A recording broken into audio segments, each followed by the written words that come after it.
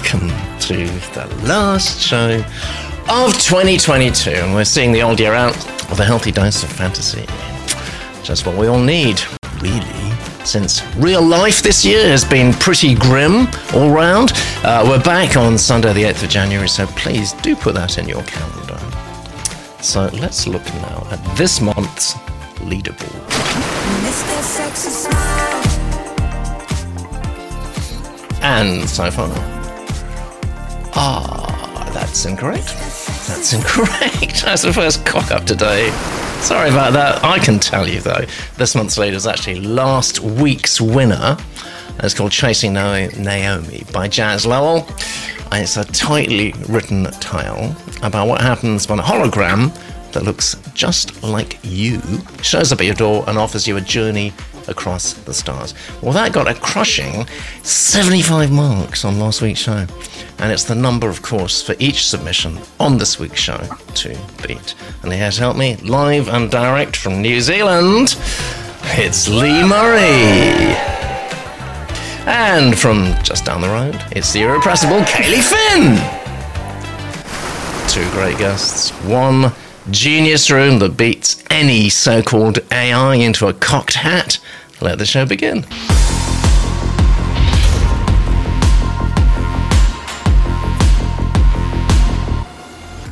And here we are.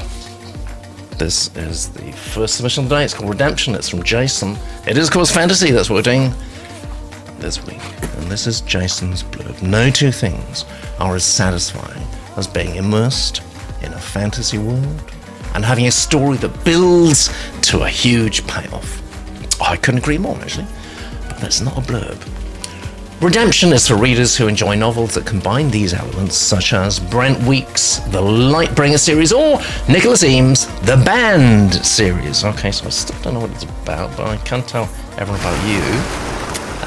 Jason says, although I spend my days working in sales for a bank, my nights are consumed creating fantasy stories and myths like those I've enjoyed since childhood. Absolute classic profile, really, for a writer. That's how so many writers do get going. And let's see if we can give you your new career an additional push with this wonderful reading from Ellie.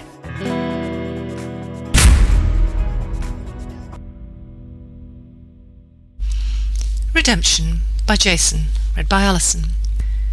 With the dark wood forest behind him, Korath knelt. He had done so for hours. Forearms rested on his thighs, bow cradled in his fingertips. A minute ago he had run his finger along its fine hickory grain, then silently chastised himself for breaking the stillness. In the silence his thoughts were clear. A juvenile dogwood shrub concealed the better part of him from the south. This vantage point gave an unobscured view of the clearing. Vibrant autumn colours smeared the landscape. Yellow oak, orange aspen, red maple.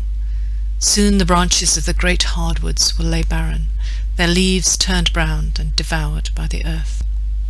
From his rear, wind carried the scent of rot, keeping him alert. The tree-lined barrier of the darkwood forest never gave pretty colours, never gave anything of beauty. He was so close to the forest's edge, if the wind shifted, a man could almost sneak upon him. Almost. Not that any man would dare venture this far north, not without fear of being branded a madman or a Kagon sympathizer. Neither insult fazed Korath. His father had raised him in these woods. He reassured himself that his father's two possessions were with him, not that he needed to. They were always with him. The same wind carried his scent as well. He waited for his prey a greater distance than usual. Through his boots the autumn grass declared its softness to his feet. In half a moon frost would harden the grass. In a moon snow would cover these lands. In roughly 2 moons the southern people of Olur would celebrate Brevis with their loved ones. Earlier that morn a proud buck had declared itself. Drawn by the peak of the rut, the buck had trampled his hooves and grunted. Korath had watched with appreciation, always with his bow in hand, but never with an arrow nocked. With a little luck, that buck would carry its seed for generations. It did not need to die this day. Korath reflected on the young buck, patterns of the hunting season, numbers of the herd compared to last year, and counts of predators. Wolves were bountiful this year. Next year would be different. They kept to their distance from him, a mutual understanding between predators. An abundance of predators meant a shortage of prey. The hunting season had been lean. At least the grass was lush, grass that would soon be buried in snow. Today was his last chance. Of all the things his father had taught him, patience stuck with him most. Rentar was the most patient man he had ever met, and the most absolute. The kind of man that could live in a prison for a millennium without malice at his captor. Never had his father spoken to him a word born of anger. Never did he break his promise. "Anger is the mark of an incomplete man," his father told him. Korath had tried to foster his father's even keel. Tried and failed. Festering anger burned like embers in his stomach, waiting to roar like a smith's furnace. Anger at the Kagon who had taken his father. It took an effort to restrain himself from reaching for his sword, a sword too large and terrifying. His father's sword. The faintest of sounds interrupted his thoughts. Had he been anything other than still, he would have missed it. Antlers rubbing on branches, scarring the pine for future seasons. The buck stamped with pride, then snorted. Short legs were a subtle indication of advanced age.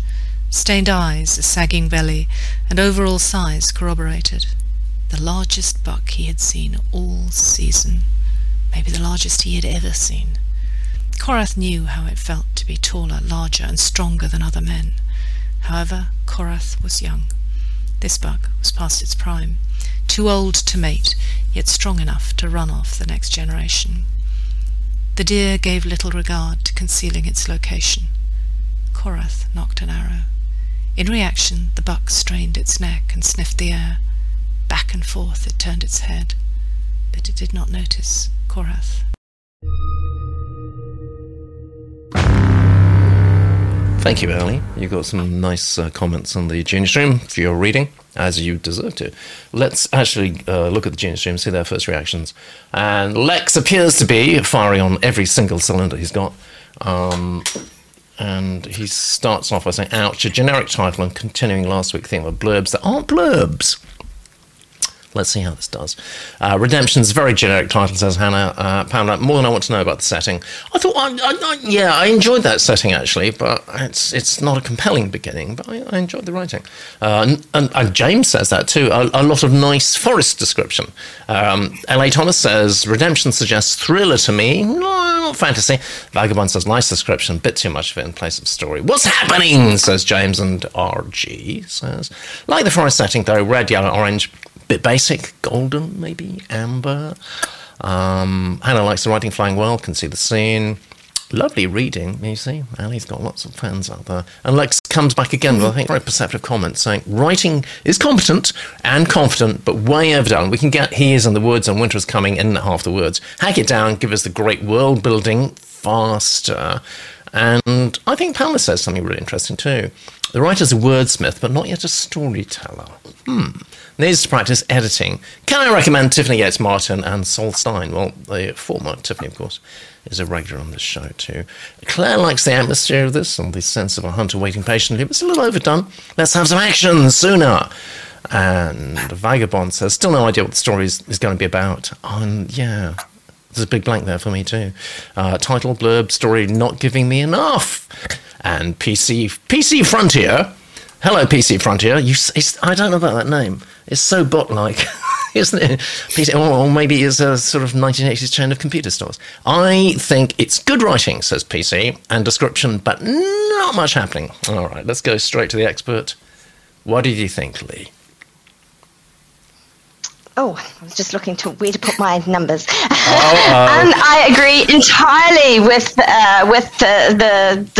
the group chat that everyone is really on point today. Obviously not watching the soccer from out the side of their eyes. I totally agree. You always get out at the wrong time.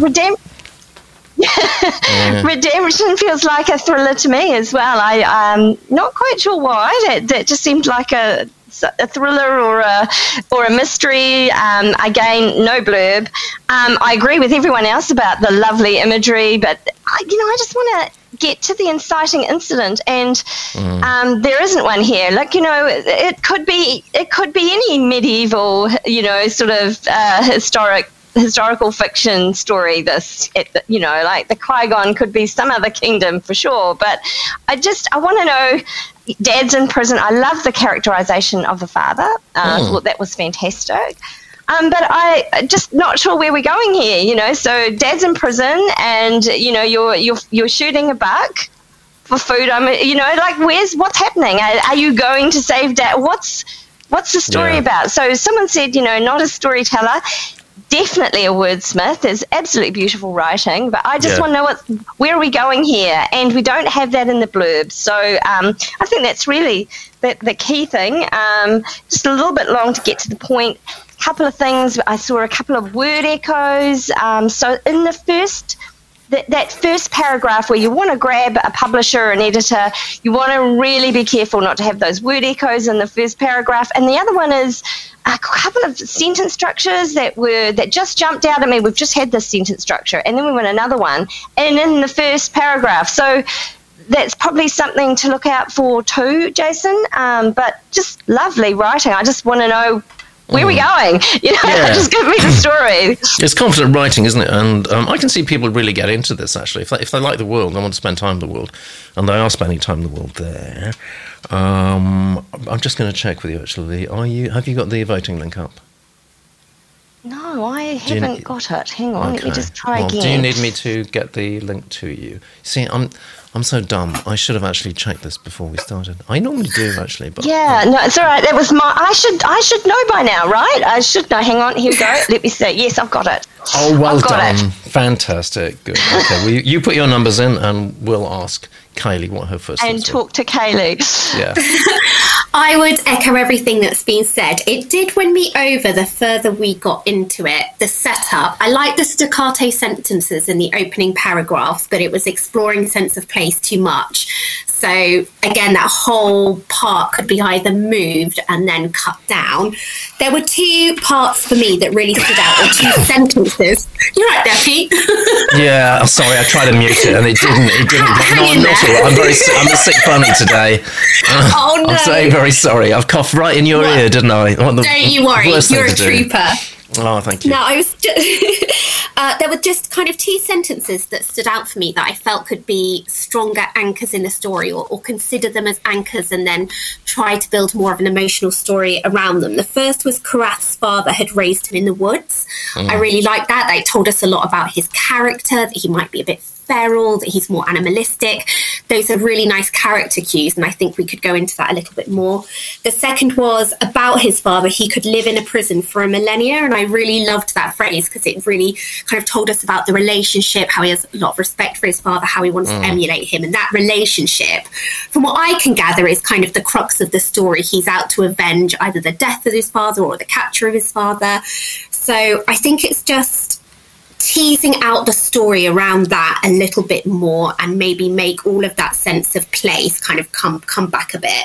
And again, that inciting incident, and sadly hunt scenes may work on camera, in film, on screen, but they don't quite work when you're reading yourself in. So just have a bit of thought around that. That's my review. Good. But I should say all the good stuff as well. Absolutely lovely, brilliant writing, and super tight, which is always a joy. So if what accomplished writing. Let's just see what the genii continue to say.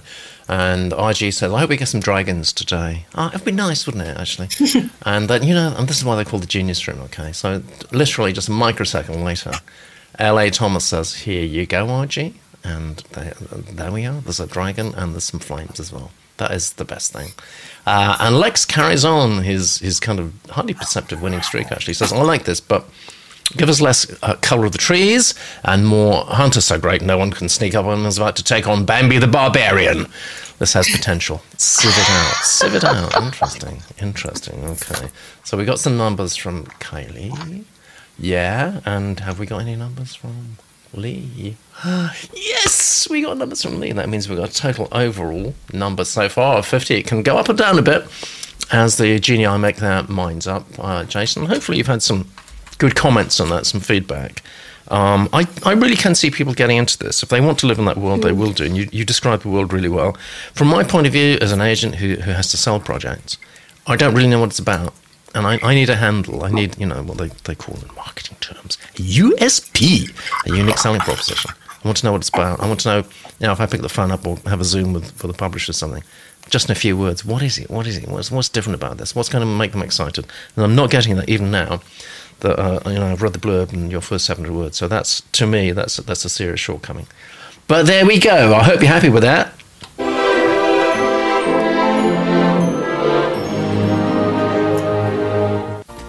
And I'm happy to move on to submission number 2 from Jack.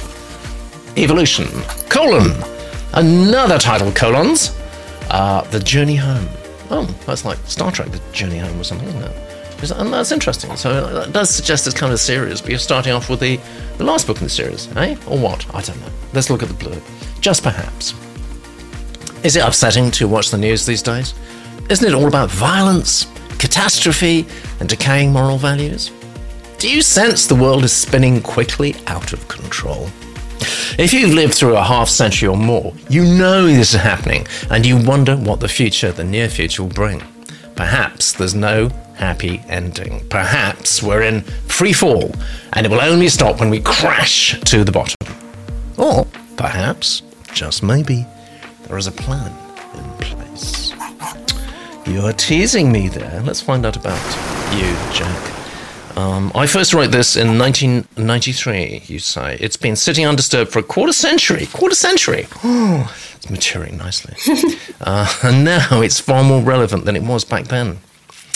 This story was meant for these times. Okay, and that's not about you at all, but that's all right. Now you go on. I can't read all this. I don't know. This is kind of in your bio, right? And there's pages, not pages, but there's another page of stuff. I just can't read it. And I've got to say, actually, it's the sort of additional information that for me, certainly, and I think for a lot of other people too in the business, it would kind of send up red flag, okay? Especially when you use lots of capitals, when the time requires a profit will be sent and stuff. And we do get submissions from, unusual people sometimes, and it's best on the whole, I think, not to emulate that. So just a warning about that. Don't appear too crazy in the stuff you send. But I'm not prejudging anything. What I am saying is we've got a fantastic reading coming up.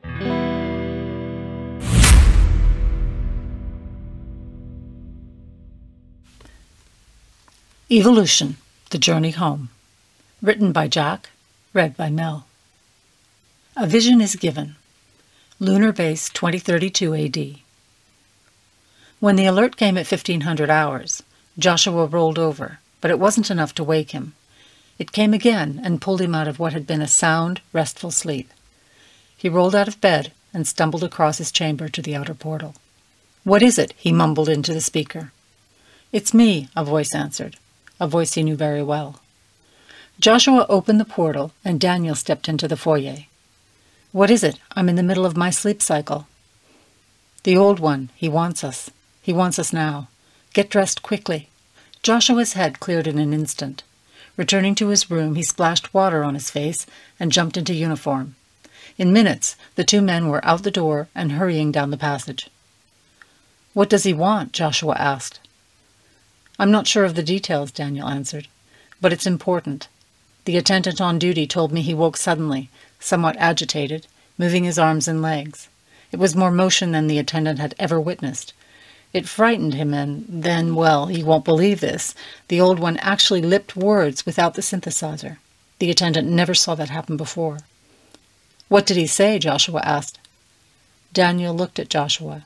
He said, "Bring them to me." "That's all?" Joshua interrupted. "You know the rest," Daniel answered. He said, "Bring them to me. It's time." They hurried along through the passageways. Each new passage was larger than the one before, and eventually they entered the main boulevard. There they stepped onto an inbound pathway that carried them briskly toward the commons. A few people milled about, even at this hour of the sleep cycle. Some recognized them and saluted as they passed. They hurried through the commons and into the nearly deserted station, where they boarded a bullet and waited. The bullet was scheduled to depart in 4 minutes, and they sat passing the time in silence. It was so quiet they could hear the pressure valves activating and felt the smooth acceleration as they sped quickly to the next station. At the end of the line, they walked hastily along, and still the cold, monolithic starkness of the city persisted. It was built for function, not beauty. But as they approached the chambers, the starkness relented. "No matter how many times I come here," Daniel said softly, "I never get used to this place. It always gives me a chill." "It does take some getting used to," Joshua answered. Watchmen standing along the approach to the great gates nodded as they went by. In 100 meters, they passed from one millennium to another. The coldness of their world was swallowed up by the warmth of another long-lost and faraway place. They stood outside for just a moment. Then the heavy oaken doors opened, squeaking and groaning as they swung wide. Though Joshua had been summoned to the chambers on numerous occasions, there was always that effect that ran a chill up his spine. Maybe it was the smell of the wood or the sound of the running water. His chambers were the only place that an earth experience existed. Only here were earth things allowed. Everything else, everywhere, was made from materials found on the moon. The cold gray composite fabricated from moon dust. It could be colored in various shades, but everything from the room you lived in to the chair you sat on was the same. Only here would he allow the use of materials from the earth. In the early days of habitation, he'd forbidden anything to be brought from the planet, but as he aged, he relented. As he grew feeble and lost mobility, the elders insisted that he allow himself at least the pleasure of seeing and sensing the old things. "Leonardo," they argued, "it's only right that you should have some privilege. You are the architect of our civilization. We would be pleased to afford you some honor and comfort."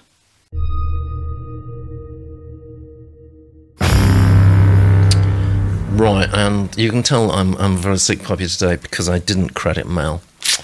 And Mel is one of our preeminent readers. And Mel, what I like to say is mellifluous Mel. That's what I call you.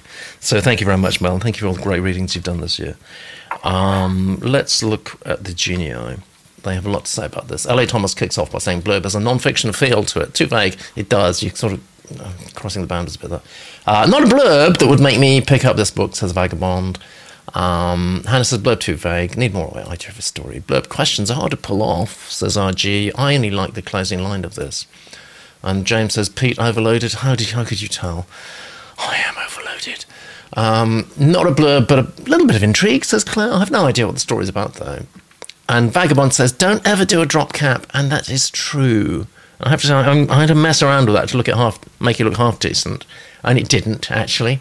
So I think that's very good advice. Unless maybe you're going to be sending a PDF where you can guarantee that the formatting is going, that you send is going to be the stuff that people read.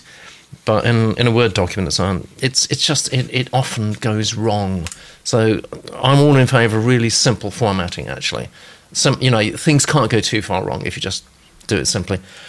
Starting with waking up is considered a cliche, says LA. Pamela echoes that. Barbara is commenting on the formatting. Omniscient point of view, says LA. They, when describing what they could feel. Good reading, Mel, says Barbara. Hannah, opening is partly intriguing, but mostly confusing. I want more sense of setting and character. Mel, our reader, says, this was well written and a smooth read for you to read, of course. Strong start. I was personally more pleasantly surprised than I expected to be, actually, given the nature of the blurb and so on, but we can talk more about that in a minute. John Burtell says, fine to give us a world building before going on with a hook. I like it. Lex says, writing is capable, giving descriptions and details, but I have absolutely no idea what is happening. And Vagabond said, was better than I expected from that blurb and that opening, to be fair, and I agree with that. Let's see how Kaylee reacted. What did that do for you, Kaylee? I would agree. I was pleasantly surprised. What I would say about the blurb, aside from the fact it's not really telling us anything and it's very vague, I think we have to be careful when we kind of present this issue of decaying morals, a need to move humanity forward in a positive way, because that actually has been done 100 million times before. So what we need to understand when you rewrite your blurb is why this is distinctive and interesting in a story, hopefully, that hasn't been told before. So just a note on thinking about that. In terms of getting going, I actually really love the tone of this, the kind of fairly colloquial or slightly relaxed language, really helped by the narrator as well, I will say. But I really liked that, and there were some points I really liked. I got the sense of place. It's a lunar module. They've left Earth. There's this thing about kind of repurposing and recycling items, the privilege of being able to take things that are, quote, old. I get all of that. We understand that this character is kind of the privileged architect of this new world. So I've kind of followed the plot along, and there's aspects that I really like, but there's just something that is lacking, and that's going to be an unhelpful comment because I don't quite know how to fix it, but there's just something that I can't quite get on board with. You know, he's been woken up by his sleep cycle, he's been taken to this room, he's been summoned, but I guess it's like, so what? So what is interesting about that? And we need to know a bit sooner. But I would definitely read on, and if, you know, I like the premise of where I think it's going. Another note, last one from me, I don't like the title. Again, it feels very generic. It feels like something I've heard before. So there must be something more unique in this story that you can draw out. And I did quite like A Vision is Given, which is probably stronger than the title as a chapter name. But just have a think about that. Nice. Fantastic, Kylie. So, we've got very, very small type here. PC Frontier, who I accept is not a bot. I apologise. I don't know if you can sue anyone for accusing them of being a bot. Can you? Is that libel? It's probably the opposite of libel, isn't it? It's actually a compliment these days. You bot, you. But anyway, you're definitely a bot. I apologise for that. It's just the name. It's just my own sick, diseased mind. It says, I'm assuming the writing is about Earth and Moon. I think it is too. 2032 is too early. A date for all this lunar development? Yeah, it certainly is. Some good writing, but where is the story going? It would be nice to know, and I agree with that. What did you think, Lee? Yes, I agree with everybody. I think we just don't quite know where the story is going. I know. I don't usually, do I? I don't know. The blurb is intriguing, but again, it didn't feel, I can't remember it. I don't know what the story is about. It seemed like a little bit of a rant, the blurb, as opposed to, we need to do better. So I think that needs addressing, Jack. I agree a little bit with Kaylee about the title. I mean, definitely, Pete said straight away, this sounds like Star Trek, and he's right, because we do get that sense of it's some kind of sci-fi fantasy of some sort. So. Yes, but it's too generic. We can't pick this story from any other story. So I like this Kaylee's suggestion of that subtitle being possibly something to develop. So so that's that. I think the same things that everyone else has said in the chat. The dialogue is heavy with too many dialogue tags, and saying things that. You don't say things that the person you're speaking to already knows. I'm in the middle of my sleep cycle. Well, yes, it's the middle of the sleep cycle, and I think it was mentioned twice. So, it's the middle of the night. You're woken up. There's a really sad, unfortunate pun in the first sentence, which threw me right out of the story. Something like sound restful sleep, but you're being woken by an alarm. And I thought, my brain went straight to the pun. So those are little teeny things to think about, but when you are trying to hook someone from the very beginning with your story, you really need to be very conscious of those things. I felt a little bit like the Wizard of Oz, with the old one, who's taught, it sort of feels a little bit like that, that old man and the talking and so I think the real issue is that all the tension is lost. So this character is woken up. Omniscient is another problem, but I think the real issue is that we just don't. There's no tension. We get up and it's urgent. in the middle of the night, and then we we go through the world building until we get there. This is urgent, and I always think silence is we wait in silence. Nothing is happening in a silence like that. We've lost the tension. Wonder what he's wanted. It's just, and I think that's the problem. We don't care by the time we get there what he's going to say. It's not that urgent. It's like, I think that's where I see the issue. Terrific, actually. Everyone is in such good form today, apart from me.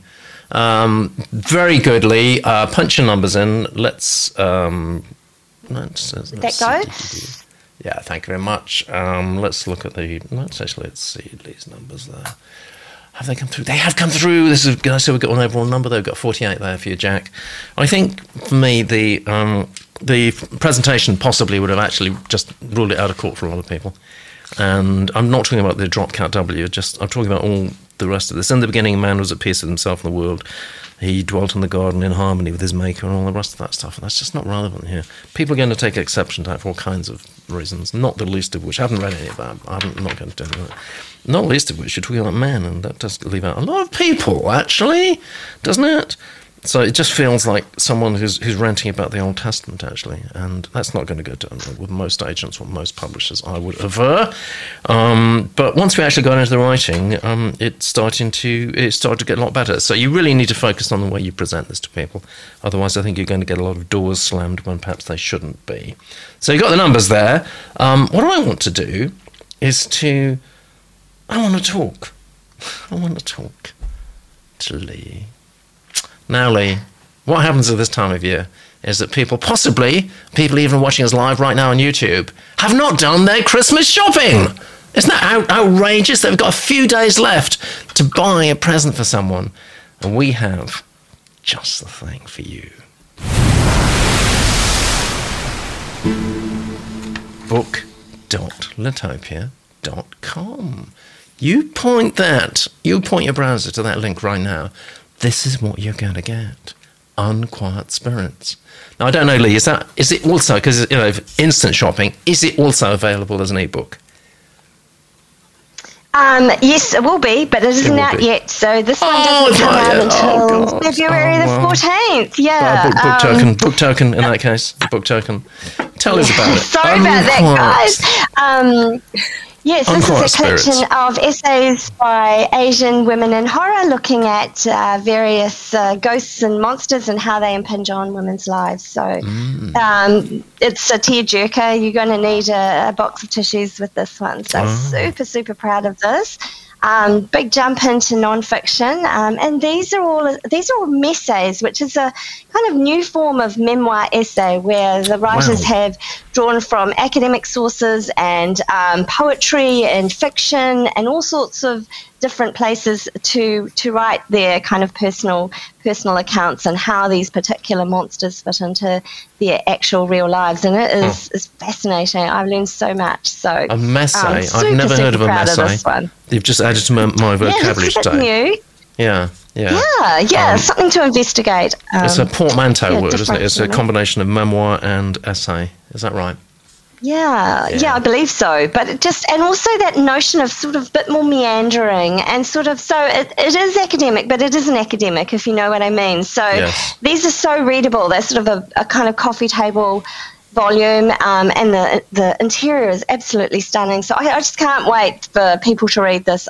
Just the reviews that are coming through have been terrific. So yes, it's giving me frisons. I'm very excited about it. You've got lots of lovely comments on the Genius Room about the cover, actually. I think the cover itself is absolutely gorgeous. Isn't it stunning? It is, yes. Yeah. I'm so sorry people can't get it for Christmas, but you can get it by typing book.litopia.com. You can get it, you just can't get it for Christmas. You can get it. Yeah, we can get it now. There we go, book.litopia.com. Make a friend happy. There we go. I want to go on to submission number 3 right now, and it is from Peter. It's called Desecration Day. Desecration Day. Do you like that? I want to know. If you're on YouTube right now and you've got thoughts, comments on what's going on, let us know in the chat. We'll flash your comments on screen. dissect them, maybe agree with them, maybe not, but, it's participative democracy, guys! This is democracy in action, or something like that. It's fantasy, and this is Peter's blurb. Two brothers on a quest for the Holy Grail discover a mysterious cavern following an underground rockfall.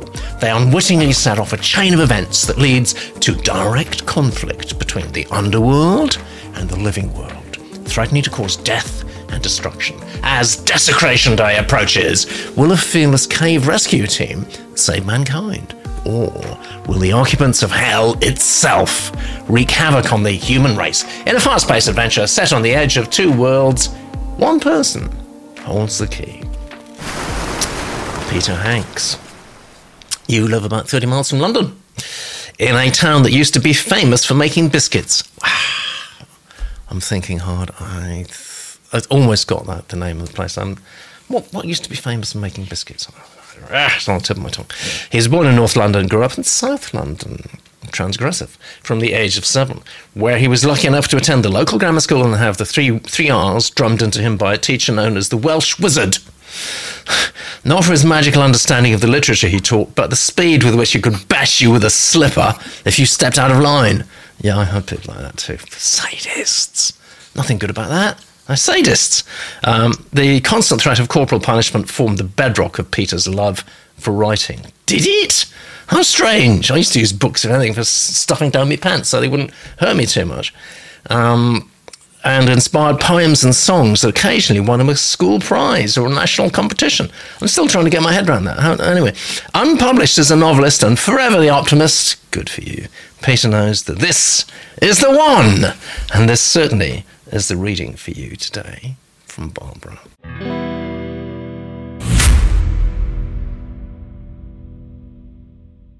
Desecration Day by Peter Hanks, read by Barbara. "What are they doing here?" he hissed. There was anger in the question, but fear in his voice. He reached down for his weapon, but the older one squeezed his forearm in a clear message of restraint. The pair of them backed silently into the crevice and melted into the rock. All around the palace, flashlights bounced in a confusion of discovery. Disjointed images of walls, floors, and ceilings flickered like an old silent movie as the intruders attempted to take stock of their surroundings. For a moment, the palace returned to silence before one of them tested the acoustics with an obligatory howl. The noise echoed like a pack of wolves in the wilderness. Their excitement was impossible to conceal after nearly 5 hours of crawling, squeezing, and sliding through an improbable ingress of tunnels, descents, drops, and ancient riverbeds. This palace was amazing, undiscovered, only accessible after the recent floods and resultant rockfalls had revealed a small haven at the end of an established system. The two cavers had enlarged the entry hole after a short dig, leading to a series of higher-level passages, then steep descents. This was their reward, a magnificent cavern stretching before and above them for nearly 40 metres, almost beyond the reach of their torches. The rock was limestone, probably calcrete, fossil soil rather than seabed. A small spring trickled down the wall to the left and snaked across the floor. It gurgled into the darkness past a gnarled, fossilised tree root, as if to confirm their observation. Both men inquisitively followed its path, eager to discover where the flow of water might lead them. A shallow rock pool was nature's only pause on the free-flowing spring which had found the way to seep through the limestone rock in its quest to the centre of the earth. The intruders figured the calcrete was several metres thick and no doubt contributing to the chill in the cavern. This was the end of the line. They decided to get some rest before retracing and recording their path through the newly discovered system. As they propped up their gear against the tree root, a trick of the light seemed to make the cavern wall move just a few metres away. Both men noticed the illusion and exchanged a glance. The taller one let out a nervous laugh. Nothing had been here for millions of years. The route provided a couple of handy perches, a welcome dry spot for them to retrieve a sandwich from the crush-proof containers. They recharged their batteries in silence, enjoying the moment whilst mentally preparing themselves for the journey back. It was the younger, shorter man who noticed it first. He stopped chewing and raised his head, flicking his eyes from side to side and mustering all the sensory attention in the direction of his ears. The other one picked up on his alertness and listened intently. Their suspicion was confirmed with a meeting of the eyes. The gurgling had stopped. The water was still running down the wall, but the small stream was now silent. The taller man shone his torch towards the pool, and they both instinctively checked underfoot. Definitely mushier than before. The stream was swelling, and the cavern was starting to fill with water. They threw their kit hurriedly into their backpacks. It was time to leave. Although there was no cause for alarm, they knew they had to move fast. There was a drop of about 2 meters from the cavern entrance, which led through a short crawl and up the other side again, like an elongated U-bend in the plumbing. It opened into a recess in a sheer wall of rock, resembling a small archway, which was where they had made their way in. If the water level was rising, this section might already be flooded, and they would need to negotiate past it to access the network of passages above. The taller man took the lead, and they moved quickly towards the entrance of the cavern and the underground labyrinth beyond. The torches created a kaleidoscope of shadows flitting along the walls, which camouflaged a streak of jet black moving swiftly above them across the ceiling.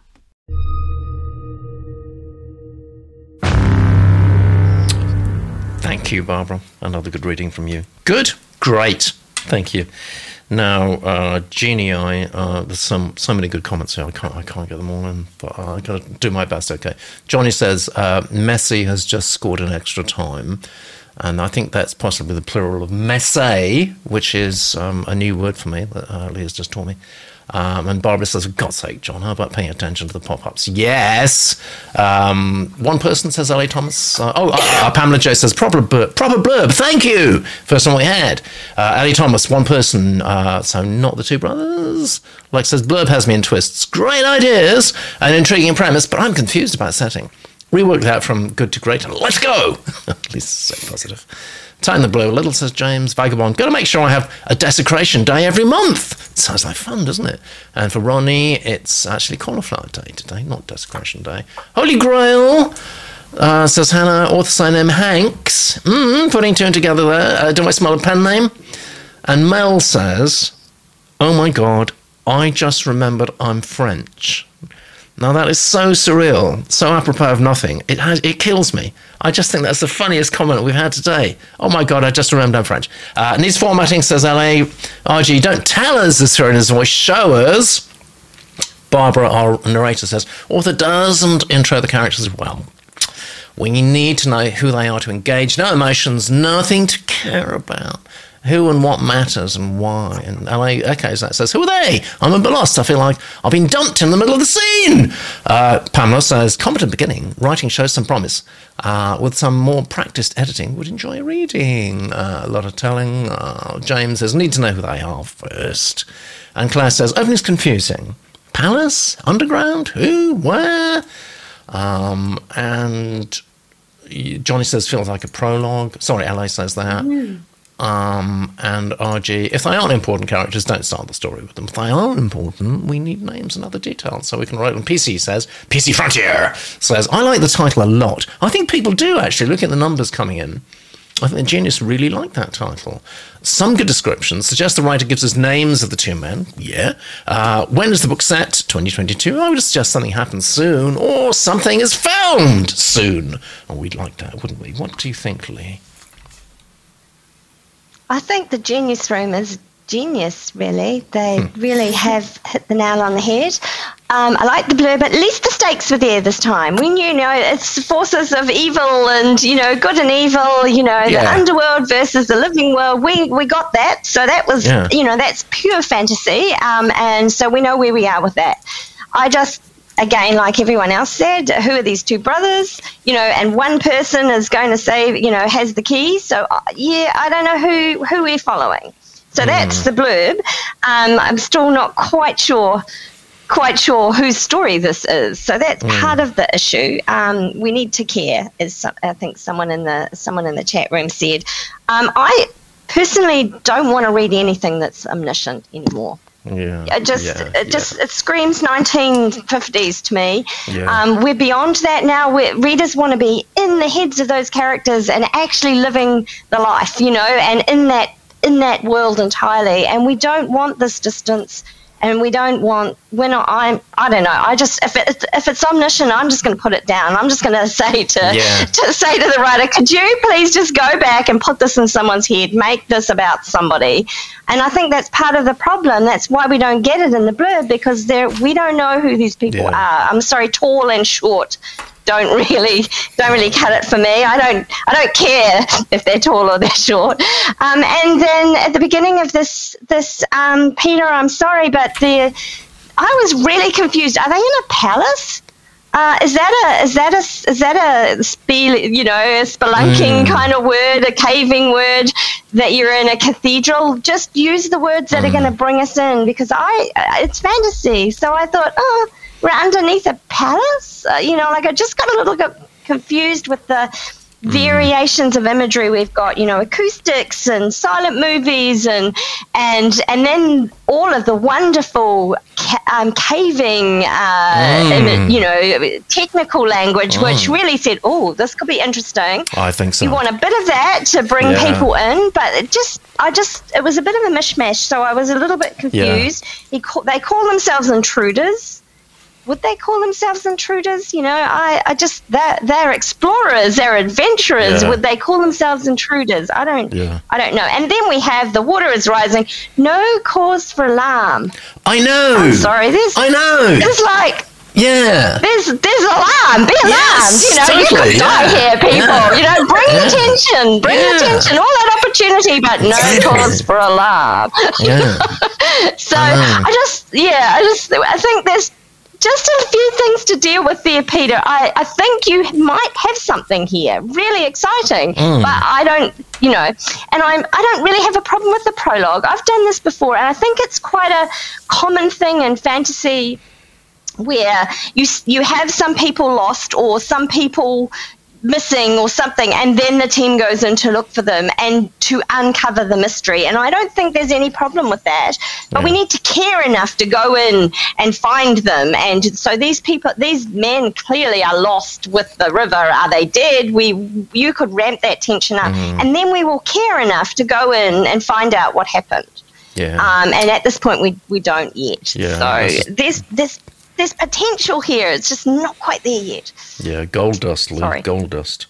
What did you think, Kylie? Have you ever been a speleologist, a spelunker? I don't know. No? Caving. Going underground.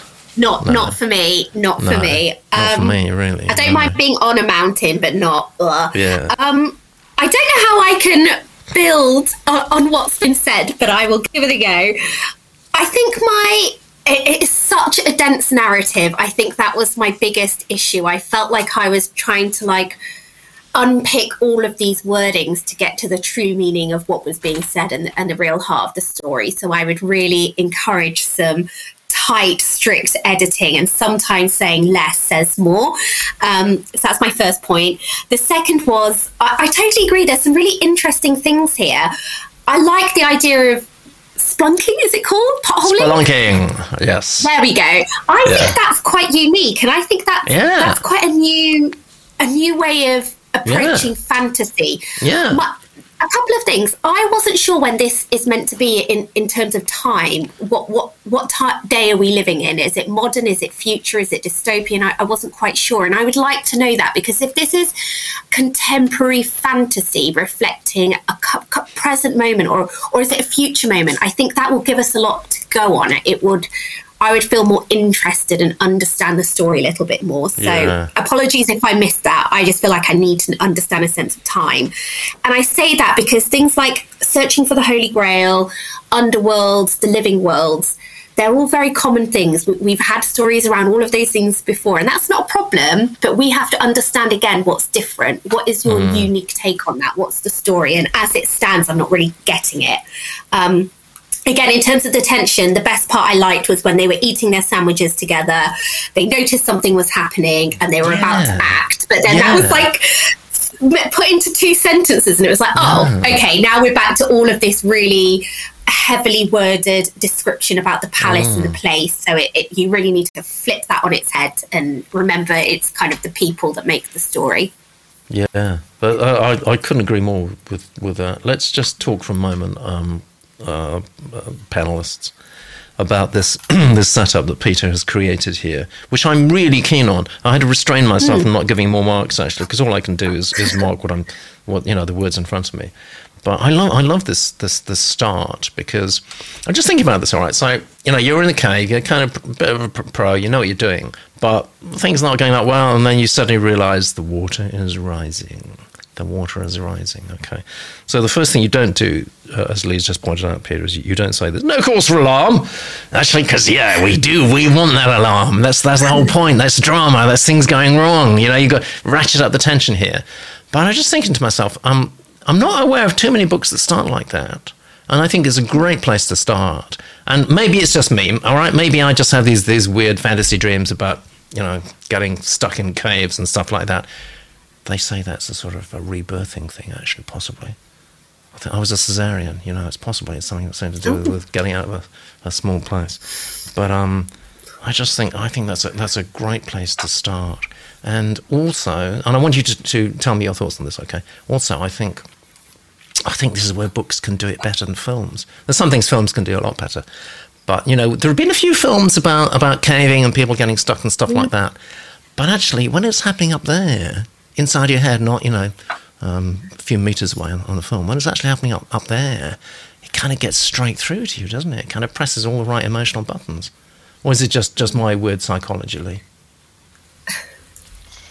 Yeah, no, I absolutely agree with you. I love the concept. In fact, I put together an anthology a few years ago, which made the Bram Stoker finals. It was called Hellhole, an anthology of subterranean terror. And all the tension is there. Wow. It's one of those big fear things, isn't it? Being stuck underground. And I think, isn't that why? I mean, the tunnel, all of those kinds of things. That whole notion of being stuck underground is really scary, and so I love that concept, and so I think you're right that and it's not actually new. I think it's a bit more common in the thriller horror kind of genre, Peter, than fantasy, and I think perhaps that's why it's a surprise. We've got I think Michael Crichton did it once, didn't he, with one of his fantasies? Oh, did he? I bet he did. Yes, he's a wily old writer. Yeah, but I do think that for fantasy it's a bit more of a surprise. Yes. I think so too. Certainly thriller, and Greg Beck, an Australian thriller writer, has done this as well, that underground thing. But it is fun. It is fun, powerful. And it's just, I think, a little different for fantasy, and I think that's what's the intrigue there. Yeah, totally right. And L.A. Thomas says, I do not need to be thinking about Pete's mum's cave. Okay, enough of that, indeed. Thank you very much, L.A., for that comment. Heartfelt, I'm sure. This is blurb number 4. Dear, oh dear. Where are we going to go next? I don't know. It's dark fantasy. Wow. It's from François Duplessis, and there's a QR code there too.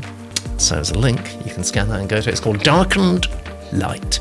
And this is the blurb. Darkened Light is the story of a former servant of darkness that goes by the name of X.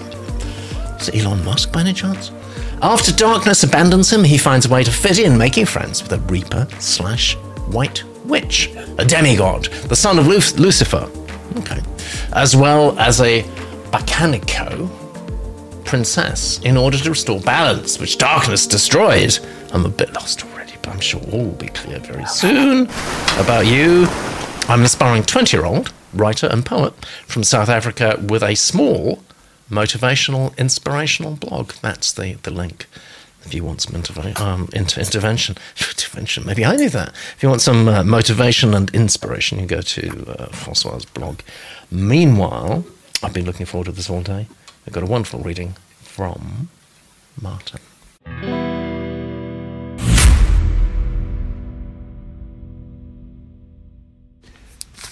Darkened Light by Francois, read by Martin. It was with power that I became who I am, this monster born from rage and loneliness. I destroyed bonds with a single sentence. Hate brought me into this world, and I don't know how I could leave. I am seen as the Antichrist, the destroyer of light and life. I am an eternal darkness, brewed in sin and destruction. The voices of the lost and abandoned whisper in the wind. They cry for peace, hope, love and life. Their cries fall upon deaf ears, carried by blind ambition. 'Tis quite beautiful, though. The world ends, but the weak fight to be strong, to survive. It's tragic that the strong will perish first. The world pities the weak, giving them safe passage from death. The world preys on the strong, tearing them apart limb by limb. They scream, beg, plead, frown and stare. The silence is the end for them, but it keeps the weak safe. Music is humanity's downfall. They were gifted with darkness, fear, hate, pain and loss. But they brought light into the picture. The light grew and grew, giving laughter, hope, dreams, courage and confidence. They thought that the darkness was defeated, but it grew quietly. It grew slowly, slow enough for the light not to notice. The darkness finally and unknowingly released chaos into the world. A physical manifestation. It burned, but it was the arrival of a beautiful ending. People say that light always beats dark. Good defeats evil. Darkness won. The light was nothing more than a lump of broken bones and rotting flesh. She was beautiful, but only on the outside. She had fiery red hair, curly and in a ponytail. Her eyes were green, and everything she wore reflected nature. Her personality was rotten, crude even, and only a handful loved this. Darkness was a male. He had long black hair. His eyes were oak, and everything he wore showed his appreciation for death and decay. I wish I could say that they resolved their differences, but darkness killed light in the most graphic manner. He grabbed her by the throat and slammed her to the ground. He broke 3 ribs, dislocated her right wrist and left shoulder. Her face was beaten to a bloody pulp, barely recognisable. He grabbed a knife out of his back pocket and slashed at her body. He punctured her lung, cut her main artery in the right leg, and gutted her like a fish. Then he threw her to the trash, feeling pleased at his success. I watched him do it. I enjoyed watching darkness suck the life out of light, the blood glowing red in the purple sunset. Her eyes faded to a misty grey, like a storm behind glass. I thought it was all over, but then Lilith showed up, Lady Lust herself. Her dress moved like a bloody slime, red and flowing. I was entranced. I started to fall, not literally like a hole, but emotionally and mentally. I was falling in love with her, her crimson eyes, her pale skin, her midnight blue hair. I was an idiot. She didn't notice me. She was after darkness. She liked him, but I was born in this. I was invisible to her. She loved darkness. Why? He's a liar, a thief, a con artist. I walked up to darkness, my rage creating a black and red aura around me, a physical aura which darkness and Lilith could clearly see. I looked at them, at darkness. I sighed. Lady Lust. She looked at me.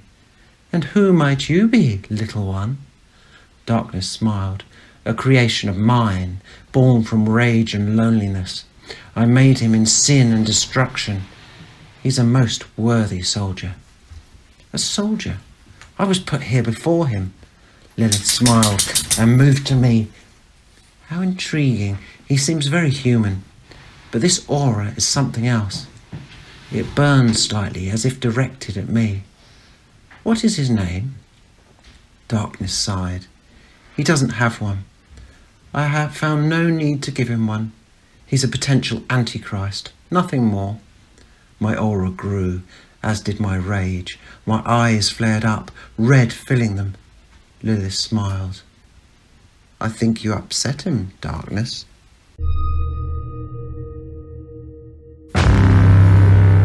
Got enough darkness for you, has it? I bet. Thank you, Martin. Thank you very much. She loved listening to you. Could listen to you reading the telephone directory, of course, but there isn't a telephone directory anymore. Hasn't been for some decades now. Let's see what the genii are saying in their ultimate wisdom. Formatting, a lot of people said don't like formatting. RG, for example, awful formatting. Rambling, says Claire. Have some showings that all is telling, please, says L.A. Thomas. And Hannah, opening paragraph is too tell. Show me. Yeah, that's so true. You've got to understand the difference there, Francois, between showing and telling. If you don't know that basic difference, then I wouldn't even start writing. Just learn that. Martin makes this so creepy, says Pamela Joe. Background is the screams of pain from my Argentinian. So that is the second comment today that sends me reeling off into hyperspace. The first one is, my God, I've just realised I'm French. And the second one is, Pamela Joe has admitted to having an Argentinian. Where is your Argentinian and why is it screaming in pain, please? Tell me. This could be a poetic and lyrical story, says Vagabond, but it's too miserable and plodding. This is Fantasy Week, says RG. Team sports have no place. And I'm tired of that cliche, says Pamela. I can't keep my concentration on this, says Vagabond. There's too much repeat of dark and darkness. Martin setting grey atmosphere. He does with his readings. Painful on the eyes to read. It is. You've got to pay more attention to the formatting of Francois. A story isn't enjoyable to read and doesn't flow well. Needs a rewrite, says RG. Claire says it feels a little indulgent. More than a little. Not thinking about the reader. And who else shall we pick on? There's so many good things. You know, if you're watching this now, Francois, just pause it and... Oh, football, is it? I see. That's what I was wondering. Okay. That makes more sense now, Argentinian. I thought that... Never mind. Let's not go there. It's World Cup talk. Fine. You see, this is the problem. You're competing in the World Cup, Francois. So you've got to hold our attention. And I think as far as some of the genii are concerned, you haven't quite done that, Lee. Yeah. You know, look, I think, Francois, you obviously really love words, and it's you sound a little bit of a poet, because I'm seeing this. The ideas are there, but the execution's not yet. And that doesn't mean don't keep trying. I think, but this is like you're writing yourself into something here. Yeah. You know, a soliloquy is sorry, they just turned me off completely. A soliloquy like this to start a story, unless you're in the action, and you could have some action here. I mean, you could have written a scene as if you were in some sordid basement and these two creatures from the underworld, you know, are having some kind of altercation, and you're there watching, and then the Lilith character turns up. It could be sort of urban paranormal, but you haven't quite mastered that. So I think there's some work to be done just in how to write. I feel at the moment it's a little bit cliche. This could have been a poem, for example. That whole beginning little sort of setup could have been a poem, and then we could have gone into the scene with Lilith coming in, falling in love on the one instant. Maybe, I don't know. It's just not quite plausible. So I think what we're talking about here is, yay, you like writing and you're excited about writing something in the fantasy field, but you need to get some skills under your belt first. And this is not quite there. So, but the notion of yin and yang, you know, darkness and light, I mean, that's very generic fantasy, and everyone loves that. So, you know, lean into that, see where you go. I just think this is a first draft, and we're writing our way into something that could be exciting, but we really don't know yet. So, and someone said in the chat, maybe violence against women is not the way to start a novel, and I think that's a really good statement. You know, and also I didn't really even believe it. He guts her and then he throws her in the trash. I want to see that. Is that a hard thing to do? Yeah. You know, I want to, like, is he covered in blood? If you're going to go graphic, then be graphic. Be tell us the story as it is. You know, show not tell. So I think it's more about this is a beginner writer, and go for it. You know, fantasy is a great field. There's everyone loves it, but I think some work to come up to speed with those writing techniques. So maybe some courses and get a critique group going around you, and get some more feedback. Great advice, Lee. Absolutely great advice. Lex says, narrator character starts by complaining about how the weak, inverted commas, weak, are coddled like a libertarian manifesto, then decries music as a whole as a bad thing. He says, we cannot be friends. And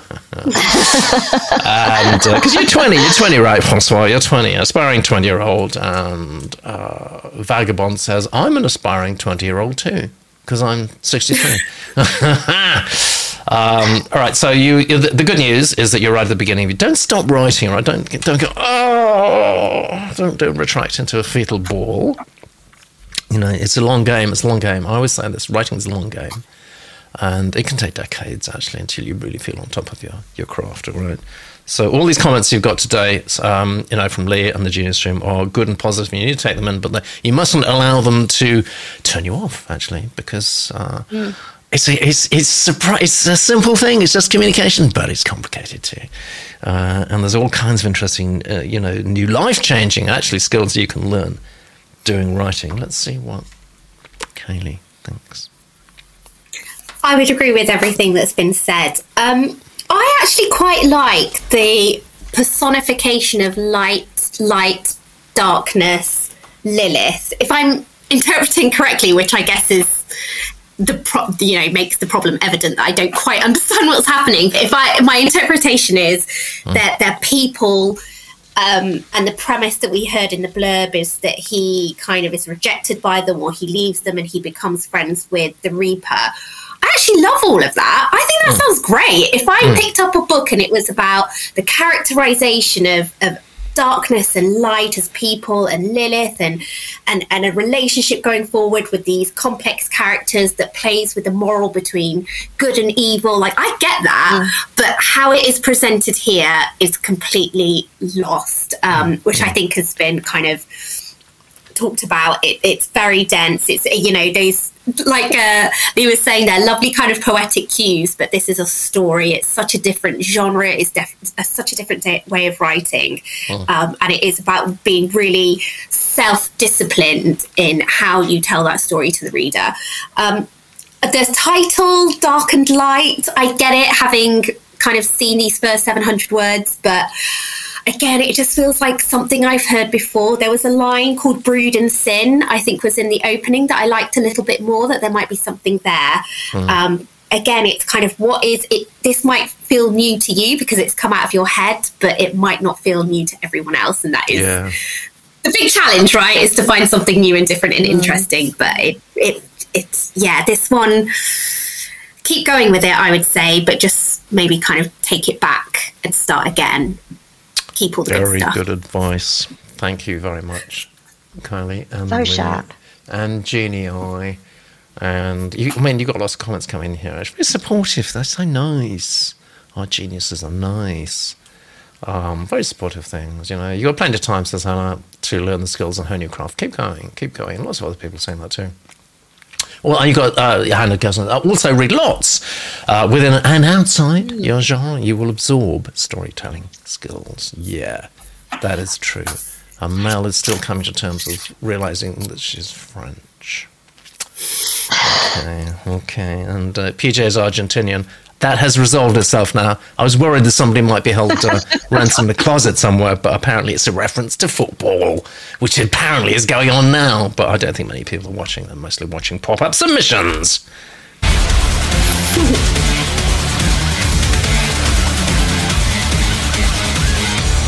Okay, I need to give you a number there, actually. Sorry, I didn't do that. François, you got a 41. We mark that, we record that, and we move on to submission number 5. And here we are. Last of the day. Last of the year! Oh, I can't believe it. Last of the year, and then we're away for 2 weeks, but we are back on the 8th. We're back on there. I hope you're not getting my cough. Are you? Hope not. Between the Amazon and Orinoco. That's the title. That's Ken's title. The saga embodies features typical of low fantasy, contemporary fantasy, and adventure fantasy. There's something for everyone there, Ken. This is Ken's blurb. Indigenous community defies modern drug lords, miners, human traffickers. I wish they could. And worse, in the protection of the tropical rainforest. What's not to like about that? let me tell everybody about you, Ken. Kenneth, Ken, Harry Pierce, born 24th of August, 1949. Good. Pleased to hear that. In Montevideo, Uruguay. Married, one son. No, you didn't marry one son. Married, one son. Okay, we're getting it all here, aren't we? Currently retired and living in Bahia, Brazil. PhD, corporate management, MSc in environmental and resource economics. BTech in production technology and production management. Okay, so you don't need to give all these things because this is more like a CV. You're not applying for a job here. What you're doing is just you're people by people first. So that the whole idea is you're kind of selling, yourself. You're selling us. You're selling yourself to us. That's what I'm trying to say. You're selling yourself to us. So I want a little bit of your background, especially if you've done anything interesting. Living in South America is quite interesting. I want a little bit of that. And one or two things just to position you. As that guy. All right. So the professional qualifications are interesting, but not directly relevant, really. Founding member of the Federal University of Roraima, Brazil. Over 25 years working in the Amazon this is more interesting now. In the Amazon Orinoco regions with solid socio-environmental content. I'd like to know what that meant, actually, a little more detail. Just pick up those one or two cocktail party things that.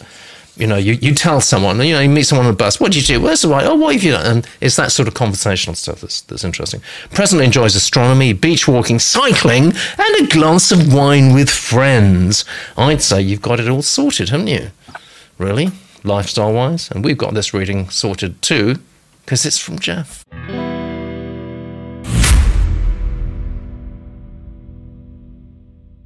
Between the Amazon and Orinoco by Ken, read by Jeff. Chapter 1. 1981, deep in the rainforest between the Amazon and Orinoco. Amiari ran down the sloping stone path as fast as her feet could carry her, a month-old baby Zam firmly saddled on her hip, as was the custom. She was terrified. The wind behind her now rose to a deafening roar. Huge drops of rain pelted down, raising a blinding spray as they smashed against the vegetation.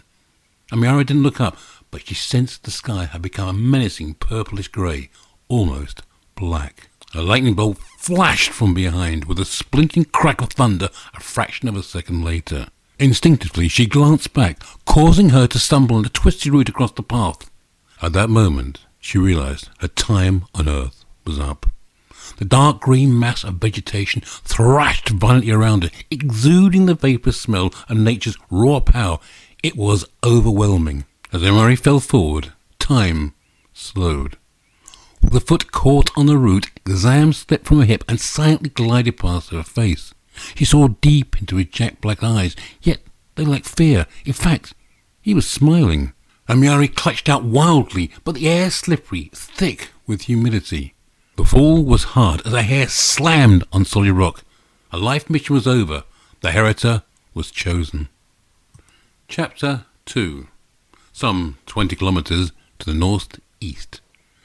Rowan often climbed 2,300 metres to the top of the rough, hard rock outcrop on the southwestern flank of the Duda Massif, part of the Guiana Shield Complex in South America, which he fondly referred to as his exclusive Tuareg or watch post. After all, in over 6 decades he had never detected a trace of another human being visitor in this spot, although aware the massif was reverenced by the regional Yanomami and Yekona native people for millennia, and that many European missionaries and explorers had roamed the region since the 18th century. Of late, he knew Galimpiera gold and diamond miners had scoured most nooks and crannies, yet still believed this particular spot was an intrusive place ideal for his territorial surveillance. The Duda Marahuna Massif is the second highest mountain of the entire Guiana Shield, which in itself is an old and geologically very stable northern portion of the South American tectonic plate. Differently to the western edge of this plate, which is violently colliding into oceanic Nazca Plate and giving rise to the young Andes, the Guiana Shield is now the remnants of highly eroded, ancient Precambrian hard rock, forming a striking table-like mountains called Tepruas, or House of the Gods in the tongue of the Tupanga indigenous people. See map on page 43. These tepuas are surrounded by weather alluvial lowlands, predominantly covered in dense tropical rainforest with occasional patches of savanna grasslands. Aside from the scenic grandiosity, this region represents the quintessence of diversity with some of the richest ecosystems on Earth, a place to be cared for. That day, the view from Rowan's Tuath was magnificent. The green forest stretched splendidly west and south into the distant haze where some dark, cumulus thunderstorm clouds brooded quietly. A solitary, ancient kumula tree with gnarled roots grappled all available rock crevices, providing some shelter from the midday sun. Rowan once again noted its leaves were becoming fewer and no longer quite so green, reminding me of the awing stories of those who had purposely planted the trees centuries ago at such a high altitude. Nonetheless, Rowan considered it one of his favourite spots. Yet, of late the climb was getting harder, his breath shorter, and the view wasn't as clear to his eyes as only a few years earlier. The sun was now dazzling. Shading his pale green eyes with a large leathery hand, he wondered once again how long he and the Kaluma tree would be able to continue fulfilling their custody. The Custodian's core territory was extensive. Roughly centred on the Dueda Massif, the ancestrally defined protectorate embraced parts of the western slope of Orinoco headwater rivers and parts of the southwestern Nego-Amazon rivers of the Shield.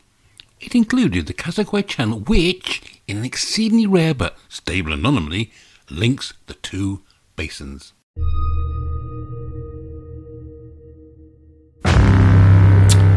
Thank you, Jeff. Fans in the Genius Room. Barbara says Jeff's voice is so cinematic. In a world where Jeff is, yes, in King or something like that, he is great. And Jeff himself says, our narrator, press the wrong button. Jeff, our narrator, always like to hear from the narrators because they say it slightly differently. He says, dramatic opening chapter, tight writing. Liked it, left me looking forward to the next chapter. Second chapter, disappointing. We move into a kind of geological history lesson, which loses the tempo of the first chapter. And RG says, no, don't tell us. She's terrified. If you have to do that, you're not doing your job. LA says the same thing. Show us she's terrified. And Claire says, chapter 1 exciting, chapter 2 not so much. And Johnny is saying, when we got to chapter 2, reads it a little like a travelogue. Now, Hannah, chapter 1 was a prologue then. I'm disappointed that chapter 2 starts the story again, but not as well. And Pamela Joe did not get fantasy. In title, blurb or charts, mistake in sorting out, or is there something I missed? Johnny says, think chapter 2 needs a rethink. Vagabond, I'd have put this down. Sorry. Started well with chapter 1, says LA, but now I'm bored. That's about the worst thing you can say to a writer. I'm bored. But, we've got to be honest, we've got to tell it like it is. RG says, to be blunt, non-today's subs have felt like fantasy stories to me. Yeah, I know. I want story, says Hannah, please. What did you think, Lee? Yeah. First of all, I think Jeff read it so well. He does have a cinematic voice. It's fantastic. In fact, all of our readers have been fantastic. They really bring these texts to life. It makes such a huge difference. Ken. Your blurb is a log line, so obviously you've been influenced by, screenwriting or something, but there's no character here. So, you've given us an idea of the plots. These are the things that you're going to be up against. Someone is going to be up against, but we don't know. We don't know who the someone is, just some local community. We don't care. I mean, if we cared, we would be doing more in the Amazon, wouldn't we? So it's just not enough to make us care. That's just a statement, a log line. We need to know what the story is about. I actually liked the first chapter. I think the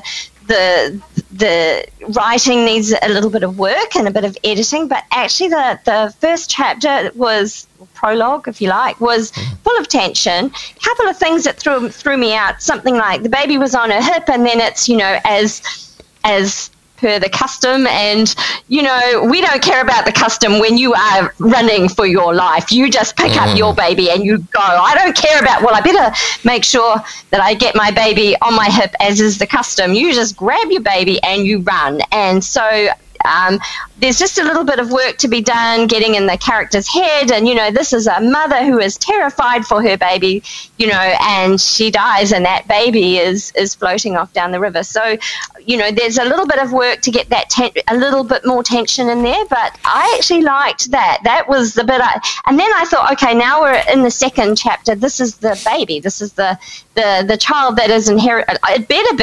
This better be the child that's inherited the earth, or else why is the second chapter here? And again, it's the same as everyone else has said. This is an info dump. This is straight out of some kind of travel log, and I see the map on page 23 of the travel log. It's just not quite with information like this, which is important. It's probably, we need this in the story, but it needs to be seamless. It needs to be dropped in teeny little tidbits throughout the text, so that we just absorb it in the way that we learn when we're reading, not this info dump of chunk of text. So I would start that second chapter with that day. The view from Rowan's Turk was magnificent. Just start there, and just chop out the whole rest of that geological chunk that none of us. That is boring, as someone said. So, but I mean, I think it has potential. It's just not quite there yet. Some good trimming needs to be done. But Kaylee will have some even better suggestions. So let's hear what she has to say. All right, yes, let's do that. Yeah. I need to just bring you up to speed with the Genius Room before we do that. John Battelle says something really interesting. Kind of amplifying Lee's point there. The mix of non-fiction and fiction reminds me of some well-researched thrillers. Maybe okay for people who like fact-based fantasy. And that's true, actually. It's exactly what Lee was just talking about a very judicious sort of scattering of interesting fact that I'll tell you someone who sticks in my mind for this town is Tom Clancy, actually. In fact, he might have actually started this particular genre, I don't know. But he had a sort of genius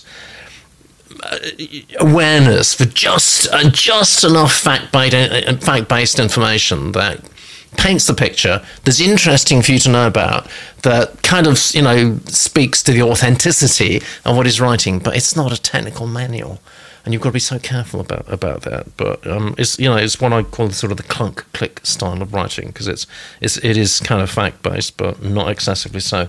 Let's, as Lee says, hear from Kaylee. I agree with all of that. I quite like this kind of concept or premise, or taking non-fiction and something that we know about or know of, and then adding this layer of fantasy over the top, which to me, I don't think I've kind of heard this kind of story before. So from the blurb, I really enjoyed taking that away, that it was all of these issues within the Amazon, but actually we're bringing some kind of contemporary fantasy to it. So I think there's rich territory to explore there. As everyone has said, this kind of contradiction between the first and the second chapters, or the prologue and the second chapter. I think there's no problem with kind of having a tussle between fast and slow in your tempo and your pace of story, but you can't grind to a halt. That's the difference. Whatever comes next after this big inciting incident, there has to still be a sense of moving the story on. And it felt like the story just froze a bit, of a guy, person in this place. And that's all we could really take away from it. So exactly that, really trim it down. Just get to the advancement of the plot quicker in that second chapter. There was a word which I thought was really interesting in the opening chapter about instinctively. This woman who's running with her baby, and instinctively she's acting. And instinct is so interesting generally in terms of how you can be inside the character's head, I think, because that kind of question of what would you do? What are human instincts? Like, how would you act? If you were like pushed to your very limit, what would you do? And that's what's really interesting. So maybe try and keep this in mind as you kind of go forward, because I think that's what will bring in some of that emotion and colour and kind of grip to this. But yeah, I think there's definitely something there. It just needs story first, description second. Can't disagree with that. You're absolutely spot on, as always. She really... Sorry, go on, Lee. Oh, I think she's really spot on. I agree with you entirely. She really... I love what Kaylee's had to say. She's really top point. Well, someone in the Genius Room said Kaylee is on fur today. Well, I think they meant fire.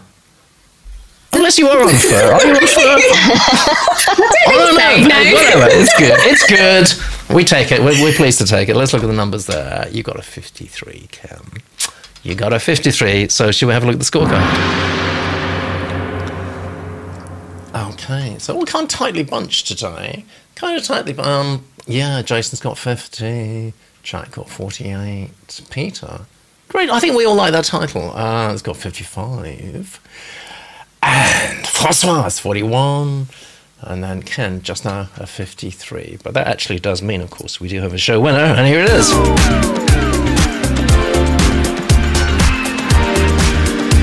Congratulations, Peter. Like your title. Hopefully you found this a useful experience. Somewhat entertaining as well, actually. That's what we aim to do. That's what we aim to do. It does mean, however, that the monthly winner, and that's kind of the important one, because that goes to Head of Zeus for publishing consideration, that's unchanged. And our monthly winner is as follows.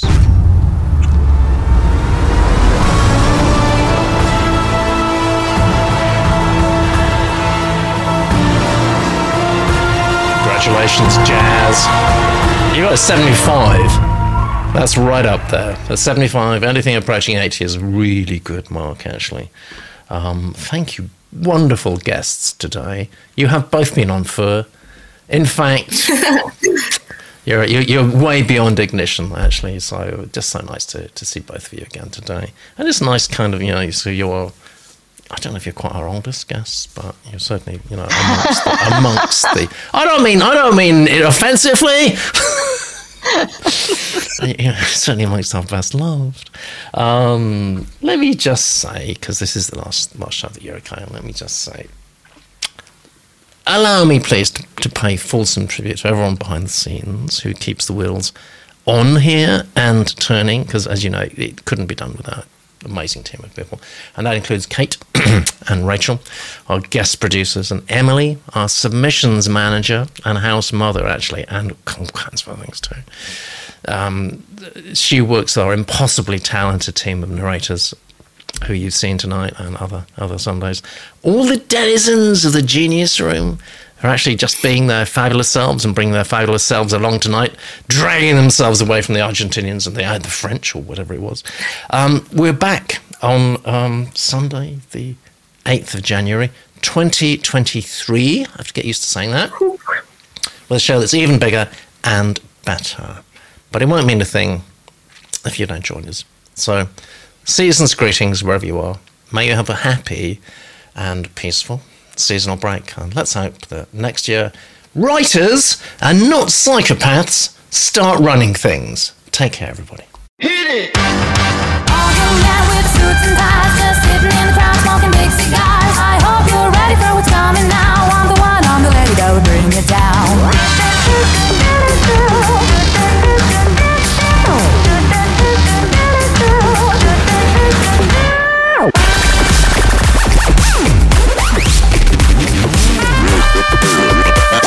Okay, now. Are you ready?